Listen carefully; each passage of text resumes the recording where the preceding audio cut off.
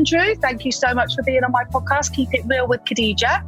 Finally, I've got you on my podcast. I'm sorry, both of our diaries keep crossing over. I first reached out to you because you are Lord Sugar's publicist, right? Is that the right word? That's publicist? Right, Yep. Yeah. And you've got a company called Frank PR. So I think the best thing for the audience listening is for you to tell us a little bit about what you do. Okay, so I am a PR and I've been in the PR industry for 25 odd years. Set up Frank about 20 years ago. We're a consumer PR agency and we represent a whole host of brands ranging from sort of big international companies, the sort of Coca-Cola's, VW's, Huawei's of this world, down to smaller entrepreneurial startups, and everything in between, really. And the kind of stuff we do is media relations, digital marketing, events, experiential. And currently we're all in lockdown, working from our own homes and trying to keep things going. What a crazy time. Yeah, it's crazy times. I mean, it really is, to use the phrase of the month, unprecedented times. Mm-hmm. And we're all adapt and get used to this new normal. So I'm speaking from home. Yeah. And how are you feeling about that? So obviously we're recording this so that the audience listening know we're recording it while we're in isolation. A lot of business people that I speak to and entrepreneurs that I'm networking with are suffering during this time. Some are being super positive and using this time to educate themselves or do things that maybe they didn't have time to do before. But the podcast is called Keeping It Real. So in a very real response, how are you feeling about it all? And by the way, we are partial to the odd swear word if you feel like you need to add it in. I try to behave myself. So I keep it real as well. You know, we called Frank because it was all about being open, honest, no bullshit. And Love that. Approach is the ethos of the company. So I think, look, it's totally uncertain at the moment. I think for us as an agency, our client base is pretty diverse and it's impacted some clients a lot more than others. So clients in the tourism industry, travel industry, sports betting industry, events hit, like they couldn't believe. And effectively their businesses are just on pause and it's about survival. We've got other clients where they're actually in because they're in the supermarket area, the food area. And then clients in the middle who are just sort of a bit not sure about what's going on, trying to adapt. And we're doing a lot of work with them in terms of corporate and social purpose, trying to act in the right way, be responsive to how their customers are feeling at the moment. But for us as a company, I wouldn't go as far as to say optimistic. I don't think anyone can be particularly optimistic. We're realistic about it. And I think, what we've kind of faced in the last 2-3 weeks, very much kind of one step forward, one step back. So we've got clients that have paused budgets, stopped spend. We've got other clients that have increased budget and spend. And then we've got new clients that suddenly need our help, whether that's sort of consultancy, helping them guide them through how to deal with this from a PR perspective. So it's really mixed. And then, of course, we're trying to deal with the fact that, I've got 50 staff all working from their bedrooms, kitchen tables, how to keep them motivated, how to ensure that the service levels that, we're used to delivering aren't adversely affected. I mean, it's a headache. And I've been working every hour of the day and night, because I think one of the things when you lose that sort of office environment that I've found is I can sit at my computer at sort of 8 in the morning and next thing I know it's 8 at night and I haven't eaten lunch and haven't paused up for air. And that for me is sort of a personal challenge. But I don't like to use the word exciting because it's sort of not exciting. But when you've been doing the job for a long time, anything that takes you into new areas of sort of that make you feel slightly uncomfortable, that you can't kind of do with your eyes closed, is actually, quite satisfying from a professional and a personal point of view. But I wouldn't like to say that I'm enjoying it, because it's a lot of headaches, but it's certainly test your brain power in terms of, none of us have ever dealt with this. No one is an expert in how to deal with what's going on in the world. So you're just trying to use your expertise and your knowledge to adapt to something that 2 months ago, none of us could have ever possibly imagined what sort of state the world would be in at the moment. Given me the time to, I guess, give back a little bit. So with the sort of time that you do have, I've been trying to help advise charities, individuals, entrepreneurs that are trying to do good, trying to survive, trying to make sense of it themselves. So I found that quite sort of personally rewarding, being able to do that side of it as well. Do you know what? I love what you said, because as an entrepreneur, I definitely think this is a time it's a little bit shit. And this is my 3rd week in isolation, because I'm expecting my 3rd child. So I'm high risk. So I can't go anywhere. And this is not what I'm used to. My life is very active. I'm out and about. I'm always networking. I'm speaking at engagements. So this has been very bizarre for business and mentally, I think. And also, I'm not really... I'm not a lover of domesticated work, like laundry and cleaning and all that stuff, which I'm finding myself doing loads of, and I hate it. And we can't have any cleaners come in because of isolation. So, it's not great. I mean, first world problems and all. But it is a challenge. And entrepreneurs, I think, very forward-thinking entrepreneurs, they kind of like this challenge in a very... I wouldn't like to say sadomasochistic, but in a bit of a twisted way, we like it, because it's shaken us all up. Like, what else can we do outside the box that we don't ordinarily do, or the service we offer? Are you looking at other ways now that you can work more effectively within your business? I think, I see a lot of people talking about the opportunity to have headspace and think clearly. We've got more time. I personally haven't found that. I mean, I've actually struggled to just carve out time for myself and my kids. But what I have found is it's an opportunity to connect with people in different ways. And I hated video calls a month ago.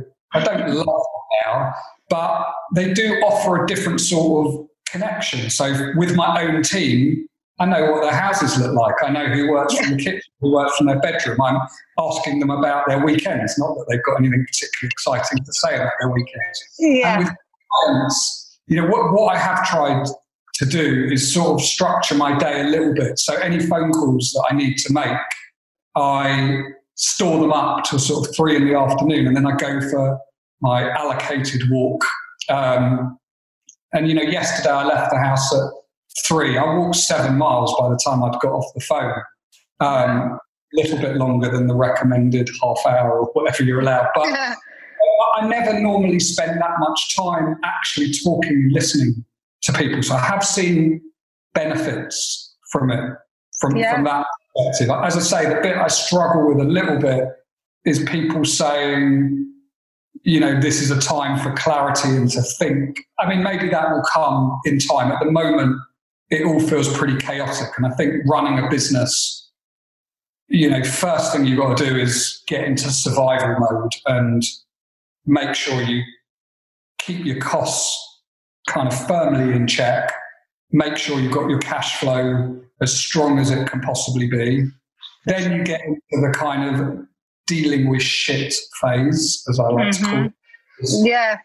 Clients that have issues, crises, and pausing their businesses. And, I think where we're sort of getting to in week 3 is trying to make sense of the new normal. And I think as week by week goes past, we're going to all adapt our behaviours. And what I'm starting to see is clients who 2 weeks ago were just completely blinded in the headlights, and now starting to see, okay, we've got a business, we've protected it, we want to come out of this strongly and use this period to not necessarily move forward or make money, but to put ourselves in the strongest position so we can come out of the traps flying. And, we have won new clients and won new bits of business from existing clients who have already started to recognise that. And I think as time goes on, there'll be more of those opportunities. There will also be, unfortunately, clients that have sort of clung on and can't hold on anymore. Because the longer this goes on, the harder it is for most businesses. So adapting, the whole mood of the nation is adapting almost day by day, which is quite interesting. We wrote a sort of presentation for our clients about a week ago on sort of how to market and adapt in this world. And to be honest, by the time it had gone through the 2 or 3 people that wanted to read it and put their 2 pence worth of comment in, it almost felt like it was so dated we had to start again. I mean, I've never seen a sort of landscape in terms of public mood move so quickly as it has done the last couple of weeks. Yeah. And have you had any employees fearful of losing their job or worried that you're going to now downscale or any clients that are thinking, I think my business is going to go under, so I'm not sure I'm even going to be able to, I don't know if there's any point in me having a publicist anymore if my business can't churn out any work. Have you had any, serious concerns like that? People seriously worried about what's going to happen? Yeah, I mean, I think you've got to be an idiot not to be worried because there's so much to worry about. So on the staff side, we've done as much as we can to reassure people. We're always, as a company, I'm a real firm believer to be completely open and honest with staff. So we tried to sort of maintain communication, and we have a daily management call at 9:00 every morning. Then the sort of team heads go off and brief their individual teams on what's going on. There are a few people that have sort of come to me and said, have I got a job? And, I'm worried. On the client side, clients are pretty quick to make decisions, especially the sort of big corporates that comes from above, just cut all non-essential spend. So some of our clients, particularly in sectors that, as I mentioned earlier, like the travel industry or retail that just don't have operating businesses, they put us on pause, and that's totally fine. But we've already seen clients start to come out of the phase that even though they might not be operating, they still have a brand and they've spent years and years on their reputation, and they want their voice to be there so that they're still in people's minds. You shouldn't just go dark in this period because consumers need reassurance and satisfaction. And that's changing as well. So what we've done with staff is reallocated people that were working on businesses that are quieter onto the ones where there's big demand and an increased workload. And fortunately, that sort of seems to have balanced things out. And, it's a bit harder at the moment to get a grip on who's sort of servicing clients to what level. And there's a big level of trust involved. But by doing daily calls and speaking to people, you just get a real sense of, who's doing what and who's got time and how you can sort of swap people around. I think you just have to be as flexible as you can. And we operate very much on a trust basis. It's not sort of clocking in, clocking out. So we don't use timesheets. I'm not a believer that our services should be paid for in the hours that we spend. It's about what we achieve and the value that we add. So it does make it slightly more difficult. You can't just sort of look at a spreadsheet. You have to, normally I'm in the office, you can almost sort of look out onto the floor and just sense people that are going home like bang on the dot at 5, people that are there at 9 at night. You kind of don't have that sort of luxury anymore. So you have to be a bit more in tune with what's going on. And I think, what I've realised, the key to it is just talking to people as much as possible. And of course they're going to be worried. It's, they can see that their job has changed dramatically in the matter of a couple of weeks. And I think running a company, I'm used to change. I thrive on it. You know, if it doesn't change, I get bored. For someone who's worked on an account and a client for years, and then all of a sudden that goes quiet and they're being asked to help out on something that they're less familiar with, a new client, new project, it can be unsettling. But it's been amazing, the sort of resilience and team spirit that you know we've sort of seen return back to us. And you know, no one is taking the piss and sitting there and watching Netflix all day. You know, everyone is working really hard, and it's a kind of, we're all in it together. And you know, you do sense that, and it's made me really proud. You know, something maybe that I'd taken for granted in the past, but how much people do have a pride in who they work for. You know, Frank as a company, but the clients that they're representing, and really going the extra mile to try and help people out. And of course, you know, our clients are affected, and they're all people with families and mortgages and responsibilities. So there's a real human level to what you're doing as well as a professional level. You normally, you know, you have a client and sometimes you know them on a personal level, you've worked with them a long time, but often it's sort of just straight down to business, not even a kind of, hi, how are you? And now, you know, we're getting to know our clients and building relationships on a completely different sort of level. So I hope when we come through all of this, it's strengthened our relationships. And I think what you see is the people that behave well with some degree of integrity and authenticity will come out of this really, really well.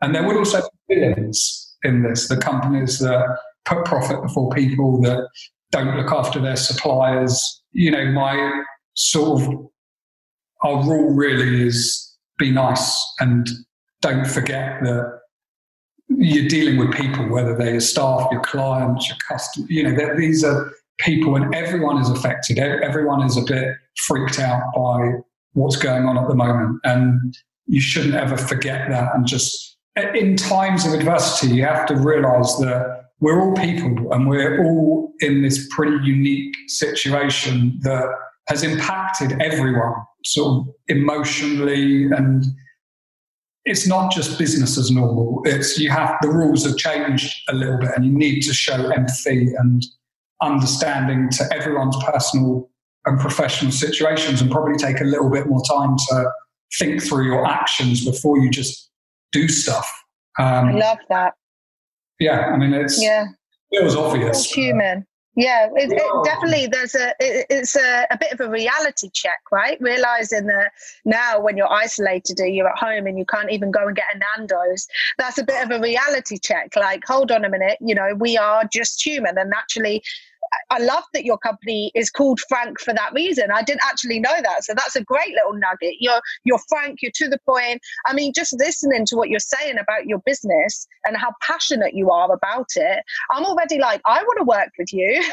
Have you got a job for me? When you're recruiting again? Not at the moment. We're holding on to what we've got, Khadija. No, but honestly, thank you for being so authentic, because it's true. So let's get a little bit of history then about you, Andrew. So how long ago did you set up Frank? Set up Frank 20 years in September. Wow. And you're still as passionate when you speak about it now as at the beginning, right? I can see the passion. Yeah, I think, look, you have an emotional connection to something that you start and grow, and I don't think that emotional connection will ever end. So, yeah, I mean, I love PR as an industry. I love what I do, and as long as sort of I'm always learning, earning, having fun, you know, those are the sort of three key principles that get you out of bed in the morning. And I always feel just very grateful that I do something that I genuinely enjoy, even in the shittiest, darkest moments. Yeah, you've got to enjoy it. Yeah, because there's plenty of people that don't. So I never take that for granted. So we started 20 years ago, just a couple of us, and then we built it since then. we try and do great work, and that's what keeps us fresh and relevant and winning new clients and various plaudits and being frank and honest and real and down to earth, right? Because these are all traits that often in business, there are a lot of stuffy-nosed, up their own backside people, let's be honest. And I've met a lot of them. And actually, it's very refreshing when you meet people who are genuinely hardworking people that want to deliver a great service. They want to employ people and give people a job. And they want to deliver what they love and what they're passionate about. And I love that. Like, it's so authentic. So what did you do before, Frank? So you started it 20 years ago. What made you fall into starting your own company? So I originally, when I wasn't particularly academic, still not particularly academic, but my art teacher at school said to me he thought I'd be good in advertising, and I kind of clung on to that idea, really in the lack of anything else that I thought I wanted to do. So when I finished education, I tried to get a job in advertising. It was pretty tough, and there's sort of arduous processes of application forms and multiple interviews, and I was just getting a bit bored and I guess fed up by it. So someone said to me, why don't you try PR? It's similar to advertising. So I wrote to a load of PR companies. I got offered a work placement, a sort of free sort of work experience. And I thought, that's not a bad way to fill my time whilst I carry on applying for ad jobs. And I started at an agency called Lynn Franks, and very, very famous agency in the sort of 80s and 90s. It was the agency that Absolutely Fabulous was based on. And oh, wow. Was a bit like that. It was totally crazy. And, I was very lucky. When I look back, it was such an unbelievable company. So I stayed at Lynn Franks for 3 years. And after 3 years, they sold the company to a big international agency called Ketchum. And I went with them when it moved, and I was looking after all of their sport and entertainment clients, had some brilliant clients like England football team, Carlsberg, Puma, doing some really great work. And then the MD of Lynn Franks, who left at the time when it got sold, approached me and said, do you fancy setting up a PR agency with me? And I kind of said, no, I don't think I'm ready yet. I've only done 5 years, not quite sure I'm experienced enough. I was 26 at the time. What a compliment. What a compliment, though. 5 years, 26, and they want to start a business. Yeah. Well, what he said to me, which I'll always remember, was, you never, ever feel ready for something, and just go for it. And, the way my mind worked was, what's the worst that can happen? It doesn't work out, and I'll go with my begging bowl back to my old company, or I'll find another job.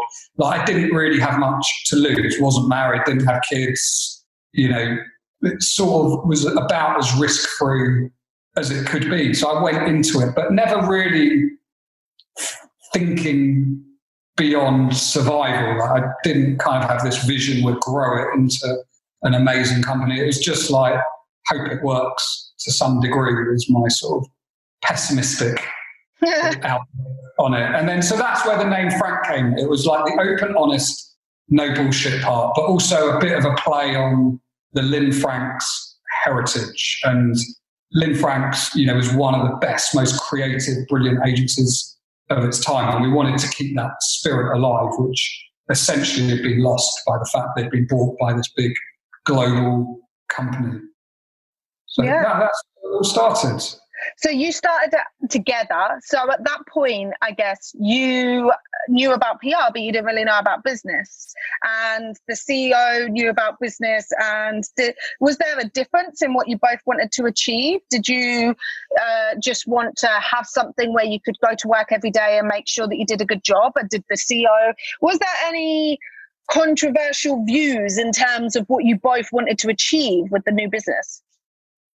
Not really. Actually, when he left Lynn Franks, he went out of PR and went into the internet, which was kind of the fashionable thing to do in the late 90s. And originally the concept was he wanted to be kind of hands off and I'd run the day-to-day client side of things, which was always my strength. And very, very quickly into starting the business, he realised how much he missed PR and sort of started to get a lot more involved. But we always had very complementary skills. So I think, with anything like this, when you have a partnership, it's about trust, but it's also about balancing out each other's weaknesses. Yeah. And that sort of stayed true throughout, our time working together. We've always kind of got on well because he's really good at the bits I'm not good at, and vice versa. So, and you're still together now, 20 years on. Yeah, we're still together now. It's a sort of slightly different working relationship. He does a day and a half a week, so he's not kind of there the whole time, but we're still working. I mean, we get on, we weren't friends before, but when you work with someone and have known someone for so long, yeah. Of course, you know them, their families, it becomes a friendship. Yeah. Through work.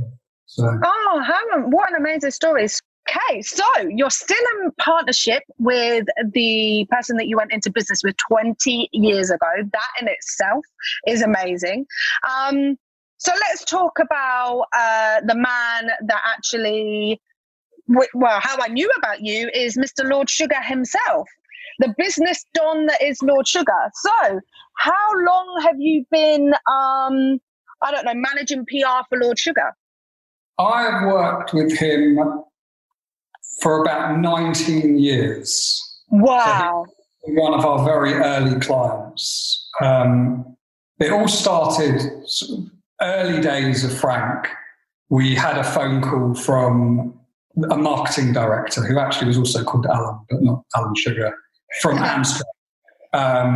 And I don't know if you know the history, but Nick Hewer, who was on The Apprentice and now of Channel 4 Countdown fame, he was good as PR.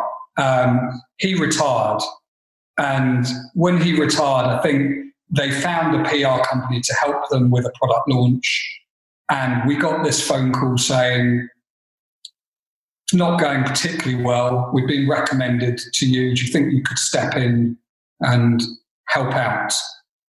And we put together a plan. They were speaking to a few different agencies. And for us, this was a massive opportunity. Put together a plan. We're probably a little bit over the top, and they just needed something pretty straightforward and basic. And we'd given them this overcomplicated, really ambitious, creative sort of plan. I didn't know Lord Sugar at the time, didn't know his style of kind of no-nonsense, a little bit elaborate. And they said, we got this phone call, and this marketing director said, look, we like you guys, but this is not what we need. We just really need some basic stuff, and we're going to go with another company who just gave us a really straightforward plan, and maybe we'll chat in the future. And never being one to take no for an answer, we just begged. There was not a lot of dignity to it. We just I love that. Please give us the chance. We know we can do this. And maybe he felt sorry for us, but we ended up doing this job. And I didn't really have much to do with Lord Sugar to begin with. To be honest, I kind of figured best thing to do was just stay in the background and do a good job, and maybe he'll notice us. But and he did, over time. I can't really remember how quickly he sort of cottoned on to who we were and what we did. But we ended up getting more and more involved with him personally, and his various businesses. And then 2005, The Apprentice came along, and he was already a very well-respected businessman, very well-known, but this took it to a whole different level. And, I've worked on The Apprentice for every series since it started, so 15 so far. I think you were series 13, if I remember rightly. Is that right? And I've been your favourite candidate of all time, is what you were about to say, right? You're all my favourites. All individuals. So that's amazing. So now part of my job working with Lord Sugar is to, once the winner comes out at the end of the process, is to help them make that transition from TV show personality candidate to credible business person, and help them set up their business, PR their business, and help them make money. So, which has been amazing. I mean, for me, for someone, I said to you earlier, I love to challenge myself the way I think and do new things. There's this real sort of thrill, which I know Lord Sugar shares, of you don't quite know who's going to come along each year. And when I think of, particularly in the last 7-8 years, where the business he's invested in, as opposed to previously before that, the winner would get a job within one of his companies. About 7 or 8 years ago, they changed the format so that the winner would get a 50-50 investment with him into their business. And there's this real excitement. You don't know what that business is going to be, who the person is going to be, what stage it's going to be at, what industry it's in. And he shares that excitement as well. He loves keeping busy and doing new things. And when I look at the sort of diversity of different businesses, from sort of non-cosmetic procedures to makeup brushes to recruitment businesses, swimwear, bakeries. I mean, big up to Sean. Yeah, exactly. And it's just been that. It's been such a brilliant journey, and it's amazing to see, like, year on year, The Apprentice like stronger than ever and getting these amazing audiences, but also just seeing how it inspires young people. My stepson's 16. All his friends just love it, and they idolize Lord Sugar, and because for them they're learning, and they don't even realize they're learning, but all the lessons that you get through that show is really inspirational. I think it's been responsible for inspiring so many young entrepreneurs to follow their dreams and set something up. And that's why I love being involved in that particular part of his business. He's obviously got other businesses that are established and also kind of equally exciting. But with him, there's never a quiet moment. He's one of these people that just doesn't sit still, and you kind of never quite know what's going to happen day by day with him, which I love. And I love the fact that, he was 73 earlier this week and shows no sign of slowing down. And that is so inspiring. I hope I still have that energy and vigor for business and being entrepreneurial when I sort of reach that age. You just realize for him, it's not about money. It's about keeping his mind busy and just doing what he loves. And I just personally find that really, really inspiring. I love that. Well, as a candidate on the show, I now speak regularly at schools, and it's crazy how many students watch it. From little year 7s with their backpack that's too big for them, all the way up to like college level. And I'm going to schools. I live in Lincolnshire, so I work with a company called Links Higher, and I go to a lot of local schools here. And further afield, I've been to Barnsley and various different ones. But so I go to all these schools, and I find I could be in a boardroom doing a corporate speaking engagement, and people in there have watched the show, they love the show. They might be employees and they want a side hustle, and they say to me, how can I start up something on the side? And I'm a big advocate for a side hustle. A lot of entrepreneur speakers say, sack your boss. Well, actually, business is really bloody difficult, and I think that's awful advice. Don't sack your boss. Actually, if you've got a stable income, the hardest thing for me in business was spending 4 years paying everybody else and not paying myself. So when I go now and I speak, I say, you can have a side hustle, start with that. When it gets to the point that it's overtaking your income, then you make that decision. But I just find it so inspiring how everyone from a little year 7 all the way up to boardroom level watched the show, loved the show. 9 million people watch it on average. It was a very crazy, surreal time to come off that show. I went to Dubai at the end of Feb. 3 people recognized me with their mum in Dubai, and my children were there like, Mummy, they know you from The Apprentice. I think what I have found a little bit bizarre and almost a little bit sad is, when you come off the show, you have this instant buzz. And so the show finished airing for me in December 2018. So it's been the last 18 months of some great speaking gigs and events and this. And I guess this is where PR comes in, because it gets to a point where you don't want to sound like a broken record, like, oh, I'm Khadija from The Apprentice 5 years ago, you know? But at the same time, you do almost want to hold on to a little bit of that, not stardom necessarily, but just people kind of knowing who you are, what you do, buying your services. I think the more PR you have, the more marketing you have, the more people know about you, the easier it is to sell your products or services. So what I was going to ask you is, what does someone do when they get to that stage, aka me, where you're like, do you know what, I don't want people to forget who I am, so what do we do now? Yeah, I mean, look, I speak to a lot of candidates that get to various stages in the process and just try and offer them advice, you know, as a PR professional, but also I'm in this sort of relatively unique position as I've seen every single candidate from the last 15 years go off and have varying degrees of success. And you do see that people go on the show and they get a taste of being recognised on the streets and they like it. It's like a nice feeling, but that is short-lived. And, you know, the minute I'm a Celebrity Heirs or Big Brother or Love Island or whatever it might be, you're for the next reality stars on the scene. A few people do go on and make media careers, but very, very few, if you look at the history of the show. What I say to people is, you know, you've had a platform where you've been seen for 12 weeks on primetime BBC. If you want to become a business person, now act like a business person. Make the most of that window of fame, but start to focus on your business and use that fame to elevate your business, because it's highly unlikely you're going to become a TV personality, a celebrity.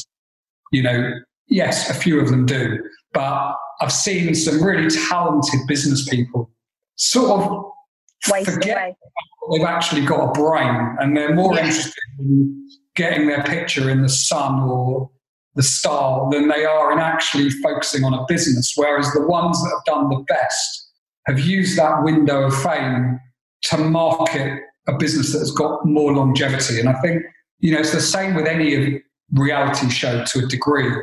Any idiot can make a lot of money in a short window, but you have to be bright to make that last. And really the best way to make it last, if you're serious about business and you haven't just gone on the show to try and become famous, then focus on your business and stay true to the personality you showed and people sort of developed a warmth and a empathy towards on the show, but translate that into your business. I guess my point is, because I have never cared about fame. I've always said I want to be rich. I don't care about being famous. However, what I've realized since the show is without a platform or without X amount of followers or without X amount of exposure, your business is also affected.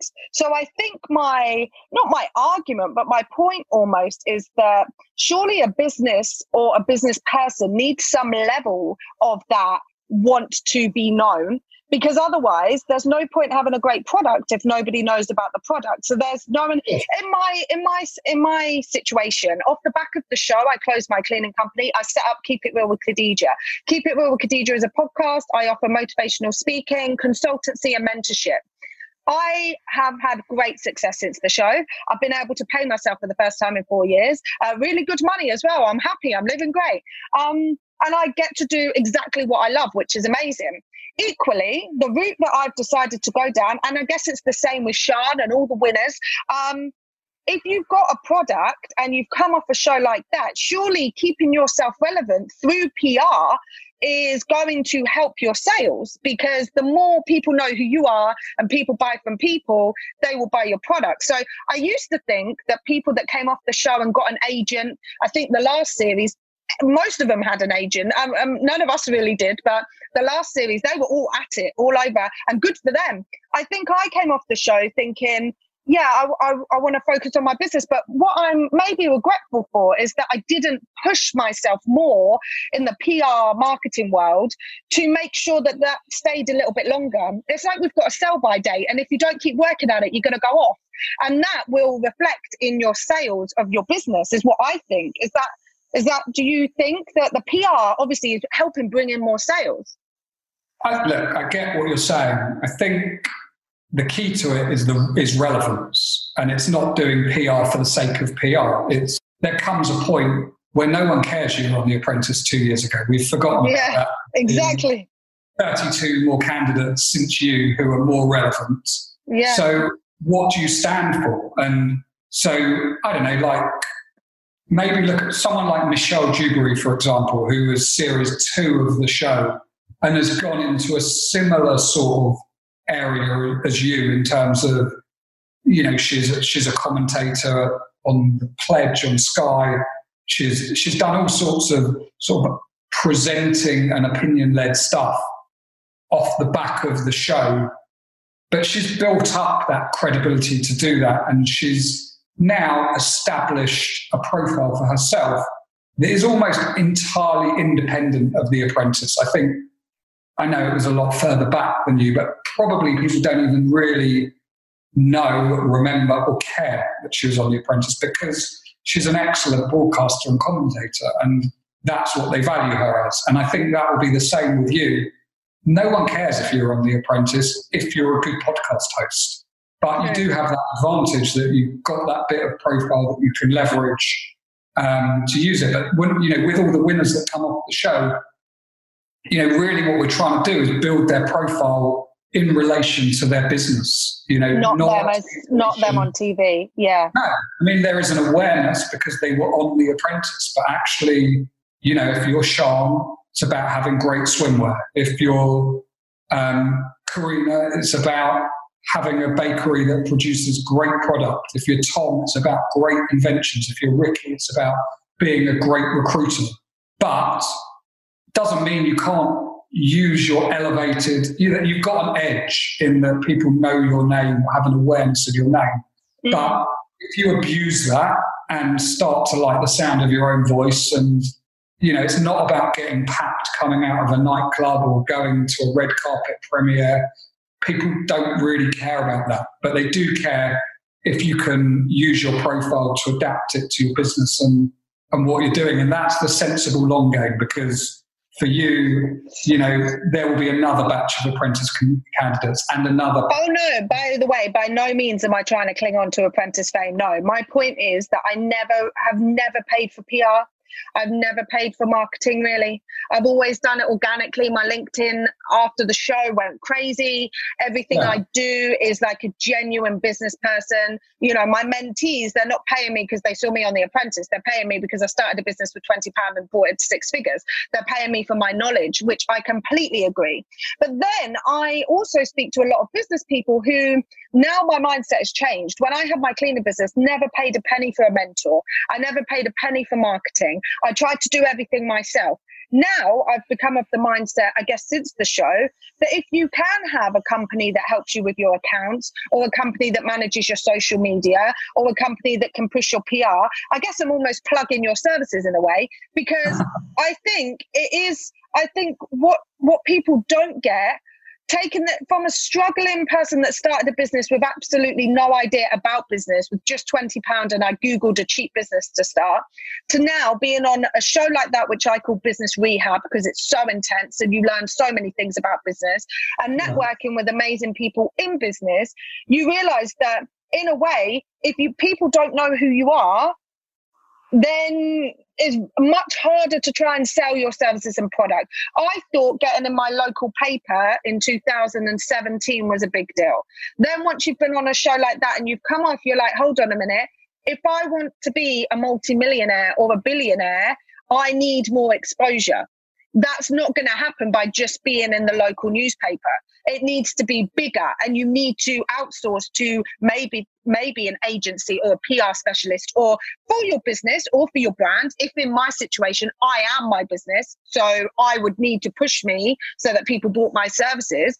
But I think there's a huge change in business from what I've seen. People realizing that you do need to be known. There's so many celebrities bringing out clothing brands, so many celebrities bringing out kids' prams or whatever, so many celebrities doing different things. They're having more success, like Kylie Jenner, because of her Instagram following, because people know who she is. If you also are selling makeup, but you've got 500 Instagram followers, You're not going to make the big money like Kylie is. So I think my brain is now telling me that in order to have the big success, people need to know who the fuck you are. Do you agree? Is that, like, obviously you're in PR, so you know that people need to know who they are. Of course I agree. But it's about being known for the right reasons and the right thing. Yeah. So, sure, Kylie Jenner's built up a huge following, and that's the basis of her brand. But it's also about, you can have smaller audiences, but they're the right audience. So, if I look at, like, myself, and my profile is done for the benefit of my business. So I'm not at a Kylie Jenner level, obviously, but I have maybe 35, 40,000 Twitter followers. But those followers are the right followers. It's the national media, it's influential people, it's people that I want as clients. Yeah. So therefore, what I want to get across on those channels is me and who I am and what I can achieve. It's not about publicising myself because I like the sound of my own voice, and I try and restrain what I talk about and write to be very much beneficial to the business. Same as, my LinkedIn channel, not enormous levels, but I think, I'm not really sure how many I've got, maybe 15, 20,000 followers. There's a massive power. If I look at the fact I can send out a message immediately over all my channels to 50,000 or so people saying what I want to say, that's my own marketing channel. You look at someone like Lord Sugar, who's built up a social media following of several million people. That's a bigger audience than every national newspaper in the country combined. But don't you think there's a snobbery now? If you don't have X amount of Instagram followers, you're a nobody, and therefore people don't want to buy from you. Or if you don't have, sorry, excuse my wallpaper, I've half wallpapered and I've not finished. But I definitely think now, like, the world has come to a point. It's all about how many Instagram followers you got, how many of this, how many people have liked, how many people have commented. It is, I think business has got to a point where you have to be known for your business to be successful, or you will be successful, but mediocre successful. It depends what success means to you. Let's say if you want millionaire success, the amount of Instagram followers these days seems to replicate how successful people are in business. And I'm not condoning it. I'm just saying, have you not noticed that that's a trend, that the more followers someone has, they seem to be selling more or making more money? I could say that's correct, but I could also argue on the flip side, there's plenty of brands that don't have an individual figurehead that's prominent on social media, whether that's Instagram, Twitter, Snapchat, Facebook, whatever. And have built their brand through having a great product or a great service. To me, it's about authenticity and relevance. And I actually think the whole influencer bubble will burst at some point soon, because consumers have got wise to the fact that people are being paid to promote things and say things, and it doesn't feel genuine. And influencer marketing is nothing new. I've been working with celebrities since the day I started in PR, and what worked then is the same as what works now. A clever use of a celebrity, believability, creativity, authenticity, something that stands out, something that just feels right. And those rules haven't changed. All that's happened is the channels and the way that we communicate have built and evolved since the days when I started. Makes me very old, but pre-internet, pre-social media. So basically, have a decent amount of followers, but do it authentically. Don't just do it in the right way. If you're using your channels to add value, and that value, for you could be imparting wisdom, lessons, sharing information. For other people, it can be entertainment and jokes. For other people, Kylie Jenner, it could just be the way she looks and modelling clothes all day long. Everyone adds value in their own way. But what I would always say to a client is be true to what you want to be. if it's my channel, no one really wants to see me modelling clothes. No one wants to see what I have for breakfast. Why not? No one wants to see me, what I'm wearing or what I've had for breakfast or what restaurants I'm going to. But I'd like to think they do want me to share my opinion on great marketing campaigns or bad marketing campaigns. They might want my opinion on people in the public eye and their commercial deals, or that's their level of interest in me. I wouldn't consider myself to be what you would call an influencer, but I would say, sounds a bit sort of immodest, but I'm influential within my area of expertise to the type of people that I'm trying to be influential to. And that should be the same as anyone. Obviously, the audiences and what they want to be influenced in is going to differ from brand to brand, from person to person. But, I see far too many people that think, just because there is social media and a channel whereby you can broadcast your every waking thought doesn't mean that you have to. Because personally, I don't even give a shit what my own friends have for breakfast or where they eat or go on holiday. So why would I care about someone else? But young people especially, they've grown up in a world of social media where they almost, I look at people's Instagram stories, I know them better than I know my mum and dad. I know. And to me, I don't get it. I don't get it. Just because there's a channel there doesn't mean you have to use it. Sometimes that less is more. And I will always advise clients about, the moment where you stop adding insight or value, don't do it. There are no rules to say you have to post 5 times a day. So don't share shit just for the sake of sharing. Unless it's relevant to your audience. If you're Chloe, there's millions of people who do care what she has for breakfast and what she wears and where she's on holiday and what restaurant she's at. For you, and maybe some people care, but I would say the average I don't even care. There you go. I don't even care. Use your channel for where you want to add value, inspiring, educating, showing that you're a great presenter, showing that you're great at inspiring kids and school kids. That's what you should be talking about. And I would. People want to know a bit about your personal life because I think they get to understand you a bit more as a person. But I try and use different channels for different things. So you went on Twitter, you wouldn't know the first thing about my personal life. If you go on my Instagram, it's a mix of kind of work and a bit of family stuff, not to the degree of what I had for breakfast, but you'll see pictures of my kids or me at football, or if you go on my Facebook, that's completely personal. There's no work whatsoever. Go on TikTok, it's an embarrassment. I'm going now. You just said that. I'm definitely going. Well, no, there's only 2 videos on it, and they're just...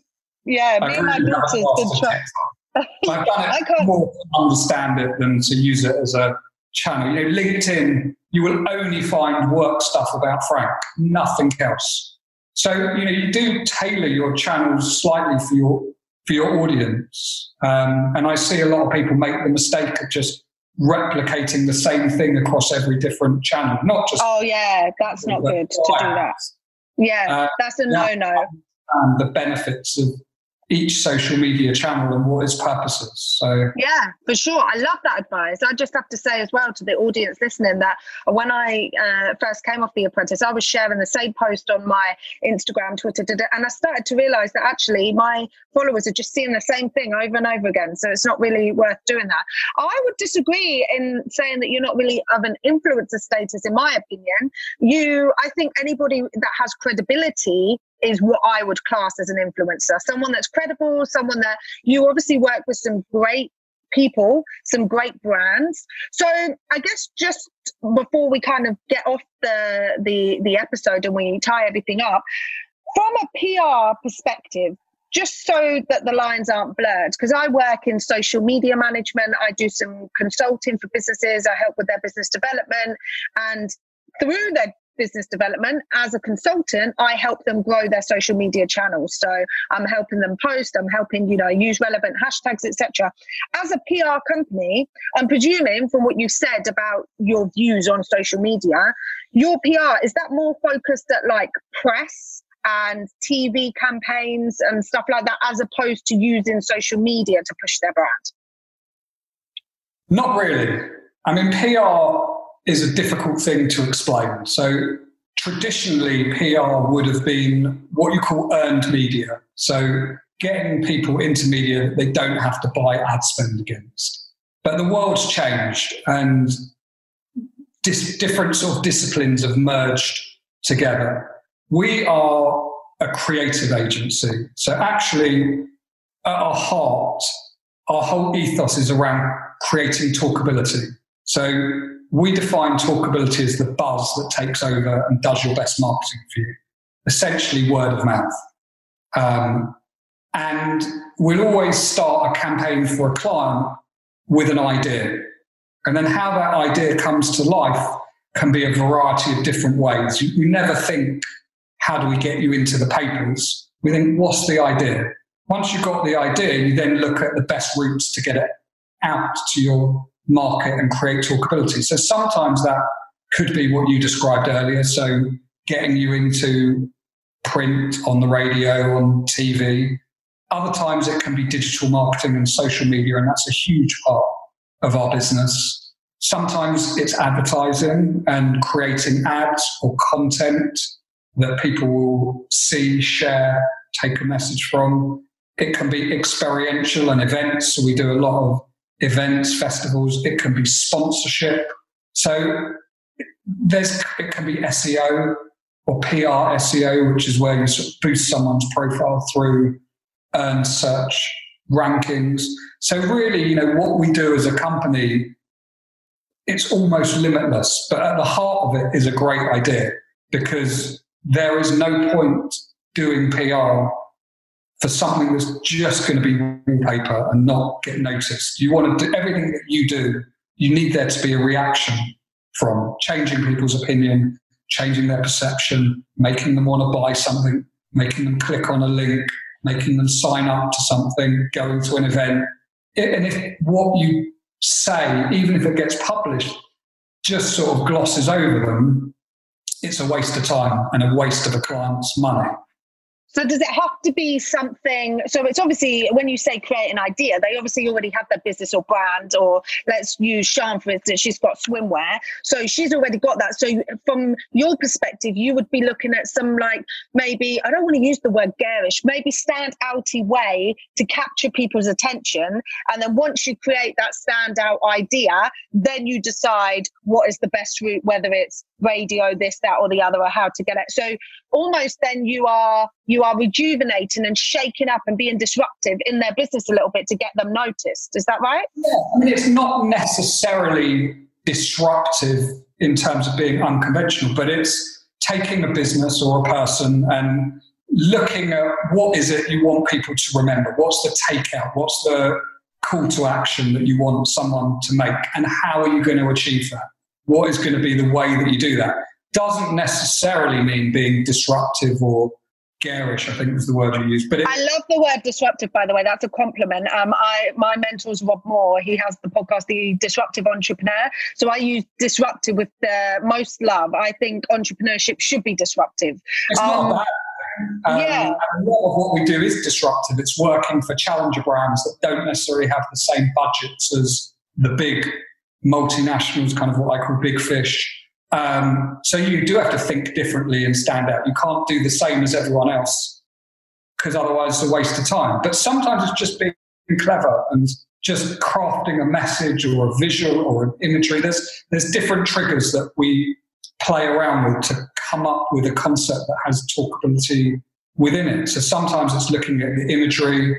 Sometimes it's looking at sort of the zeitgeist, what's going on in the world, and actually trying to predict where the world's going to be in 6 months' time, so you can sort of be on the curve. So, it's looking at what the media want to write about. Everyone thinks they've got a story, something unique. They all want to say like 10 things about themselves, and it's about how do you distill that into the one thing that's going to make a difference.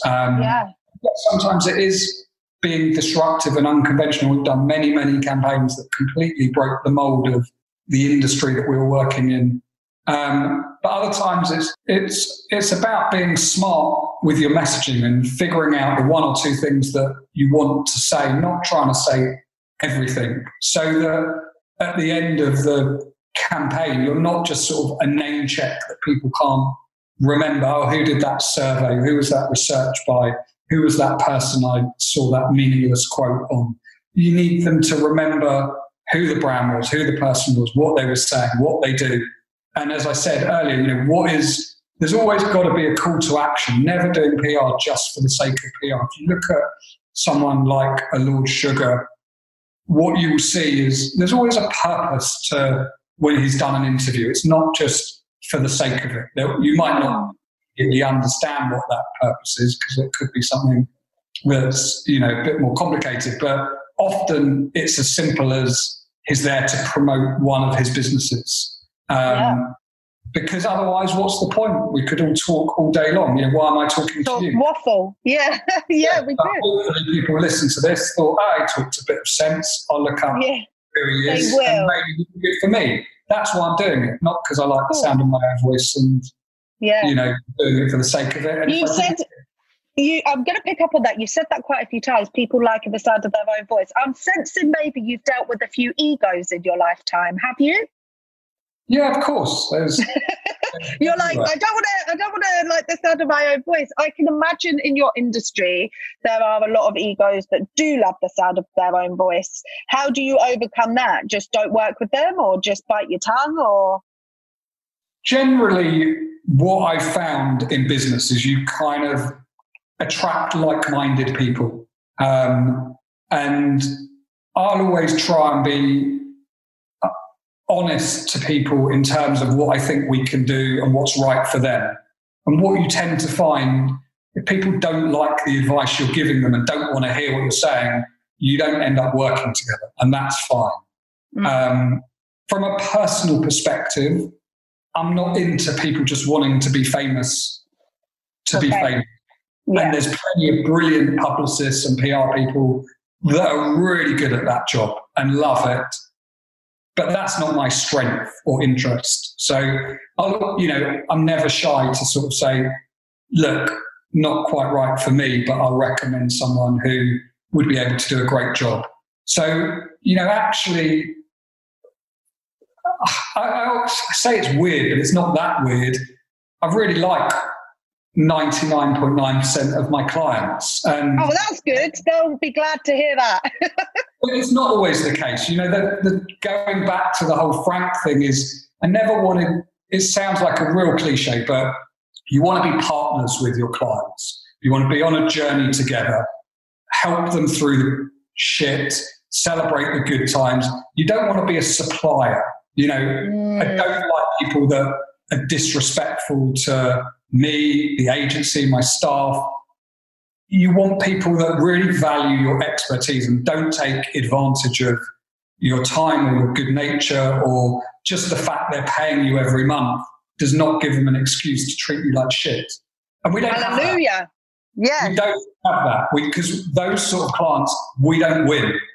It's kind of like a natural selection, if you like. And as a result, we've got amazing clients, both in terms of the businesses they represent and the people within them. And that's because they've seen something in us that they like, and we've seen something in them that we like. And that's why, most of the business we get, there is some form of selection process, even if it's not a formal pitch. They'll chat to 2 or 3 other people. And, you don't win everything, but generally the stuff we don't win is because we probably weren't the best fit for them in the first place. So that's fine. And you're 20 years in now, so you're not needing to beg like Lord Sugargate all those years ago. Now it's like, you know what, I'll work with who I want to work with, and I won't work with who I'm not feeling. So I love that. But you know what, if I really want something, and there are businesses you really want to work with, I'm not big enough to say that we wouldn't maybe not beg on our hands and knees, but I would beg. Don't worry, I would beg on my hands and knees. I really want to work on their business because it's an exciting challenge or a great brand, and I know we could do a good job. You should never take no for an answer if you really believe that you're the right person for the job. But at the same time, we are fortunate. We don't need to work for anyone and everyone that comes our way. And I think we've been able to build a business by working with clients that have allowed us to do great work, which has brought in new good clients. I think if you just work for anyone, it's hard to sort of keep going, and your staff become demotivated and you don't do good work. So it sort of works to have, but everyone takes the piss out of me on the management board because I find it hard to say no. Just when someone is saying they really want to work with you, I find it hard to sort of say no. But because that's the entrepreneurial side, isn't it? You're like, oh yeah, I want that opportunity. So I saw on your website before we get onto the yes no game, I saw on your website that you've got 3 offices. So one's in Sydney, is that right? That's right, yeah. So how did that come about? So branching out like that, and why Sydney? It was really just an opportunity. So we had a girl who worked for us who was great. She was Australian. She was in England. She was about to hit her 30th birthday, and I think she just wanted to go home, really. So she handed in her notice, and we thought, don't really want to lose you. You're bloody good at what you do. And we said, what would you think about setting up Frank in Sydney, like when you go there? And that was how it started. So it was about the person. Amazing. And that's been going just over 10 years. Has done brilliantly well, actually. I mean, they've got amazing clients there, done brilliant work. So that's great. And then we've got an office in Manchester as well, which actually started for the same reason. We had a guy who's actually Welsh but was from Manchester that came down to London, thought the streets were paved with gold, realised he didn't really like London. So we did the same with him. And we set up Manchester. But actually one of the benefits that we've seen with that office is, I think when you work in London, you can get caught in a bit of a London bubble of people talk about diversity in terms of like sex, race, education, but actually to me there's all those things are obviously important, but it's also a way you think creatively, and you can, be a Shoreditch twat and think, everyone has got a beard and rolled up trousers and skinny jeans. I love that. I lived there for 8 years, and as much as I miss the hustle and bustle and being surrounded by people, there are a lot of Shoreditch twats around. Yeah, it's just a London way of thinking, and you don't realise necessarily that there is a whole country out there that doesn't think like that and is, not super trendy and eating in the latest pop-up diners and smoking roll-up cigarettes and that's what having an office in Manchester has allowed us to do, like be much more diverse in the way we think creatively, and also employ some great people, because not everyone wants to live in London. So there's all this talent up north that didn't previously have there were other agencies, but they would have loved to work at Frank but didn't want to be in London, and now they can work for Frank in Manchester. So that's been really good, actually. And as I think we set up in Manchester in 2012, so it's about 8 years old. But what's happened in that time is clients really don't care where their agency is based. And often, we work with clients all around the world. So that office has clients in Canada, America, all over the place. And no one cares that they're in Manchester, whereas it was probably a bit more of a barrier 8 years ago. People would say, yeah, but I want a London agency because there's this perception that London would be better, or they're closer to the media was the other thing you used to hear. Well, obviously now, there's a whole media hub in Manchester and it's a real centre for media. But more importantly, clients, as long as they've got great people, they don't care where. We did have an office in New York, which was less of a success because not everyone. No. That's good, but at least you're honest about that. Well, congratulations. Do you know what? I could literally speak to you for hours. I'm so intrigued. And I've never worked in PR. You know, I worked in finance and then I set up my own business. So I studied law degree. I find it really intriguing. And also I love a story that's got longevity. And you started 20 years ago. Lord Sugar was one of your first clients. I mean, what a great story. I'm really excited that you said you said yes to coming on my podcast, so thank you very much. I always end my podcast with 2 questions. So I'm conscious of time because I know you only had until 3 o'clock, so I'm sorry we've gone over. But I have 2 questions, if you don't mind. The first one will be, we'll play the yes/no game. Have you played this with your kids before? Where you can't say yes or no. Correct. Let's play. Have you played it or not? Am I playing it now? You're not playing it now. Do you know what is so funny? Because obviously people that I speak to, most of them are entrepreneurs. So they're already waiting to be caught out. Like, are we there yet? No, we're not there yet. Don't worry. Okay. So we are going to start playing. Are you ready? Do you need a moment to prepare? I don't. Very good. Okay, so let's get started. And by the way, if you're really good, I do speed up a little bit to try and catch you out. Okay. On your mark. Oh, very good. On your marks, get set, go. Are you a good singer?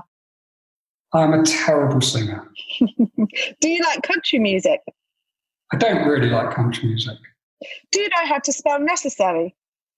NECESSARY, I think. Well done. Do you take the shampoos and conditioners from hotels? Of course. Have you ever stolen a street sign? Probably. Do you ever count your steps when you walk? My phone does. Ever got a speeding ticket? Lots of them. Can you curl your tongue? No. Oh! You're so close! Because you didn't want to curl your tongue. That's why. You were like, damn it, I'm not doing that. Oh, you were saying, you know what? I'm normally very good at that game. You did so well. You had 2 questions left. Have you ever borrowed something and not returned it? And have you ever clicked terms and conditions and not read them? Obviously. Oh, thank you very much. That was great. So close. It's okay. No judgment here. Okay, final question. I've let the listeners down. We'll get you back on again in 6 months' time, and you've got time to work on it, so don't worry. Okay, final question. If you could be an animal, what animal would you be and why? Wow. Hard one. It's a hard one. Really, really hard. Maybe some sort of endangered species, because it's only really when things become endangered that you fully appreciate them and realise their value and what the world would be like without them. That was quite deep. That was good. Very relevant for this time. I didn't want to say dog and cat. That would be too obvious. Well, but I love them. So I think maybe a white rhino. Nice. Sorry. Very bit flash. No, not flash. Endangered species. So that's why. Oh, that's a great answer. Do you know what? This has been very, very enjoyable. I could speak to you for hours. Thank you so much for coming on my podcast. So many people are going to learn so much about PR. I feel like it was a great episode because we were able to, I was trying to bounce back, you know, what I thought a business needed, and you have some really strong views on what needs to happen. And I'm going to relook how I post on social media after this conversation and realize that no one gives a shit about my breakfast. If there's one thing I've taken from this, and it'll be in the show notes, no one gives a shit about your breakfast. What did you have for breakfast? Crunchy nut cornflakes. No one cares about that. No At least taste, then you can be a proper influencer. Oh, Andrew, thank you so much. Please stay safe during this time. I hope business keeps thriving and we'll stay connected. Thank you very much.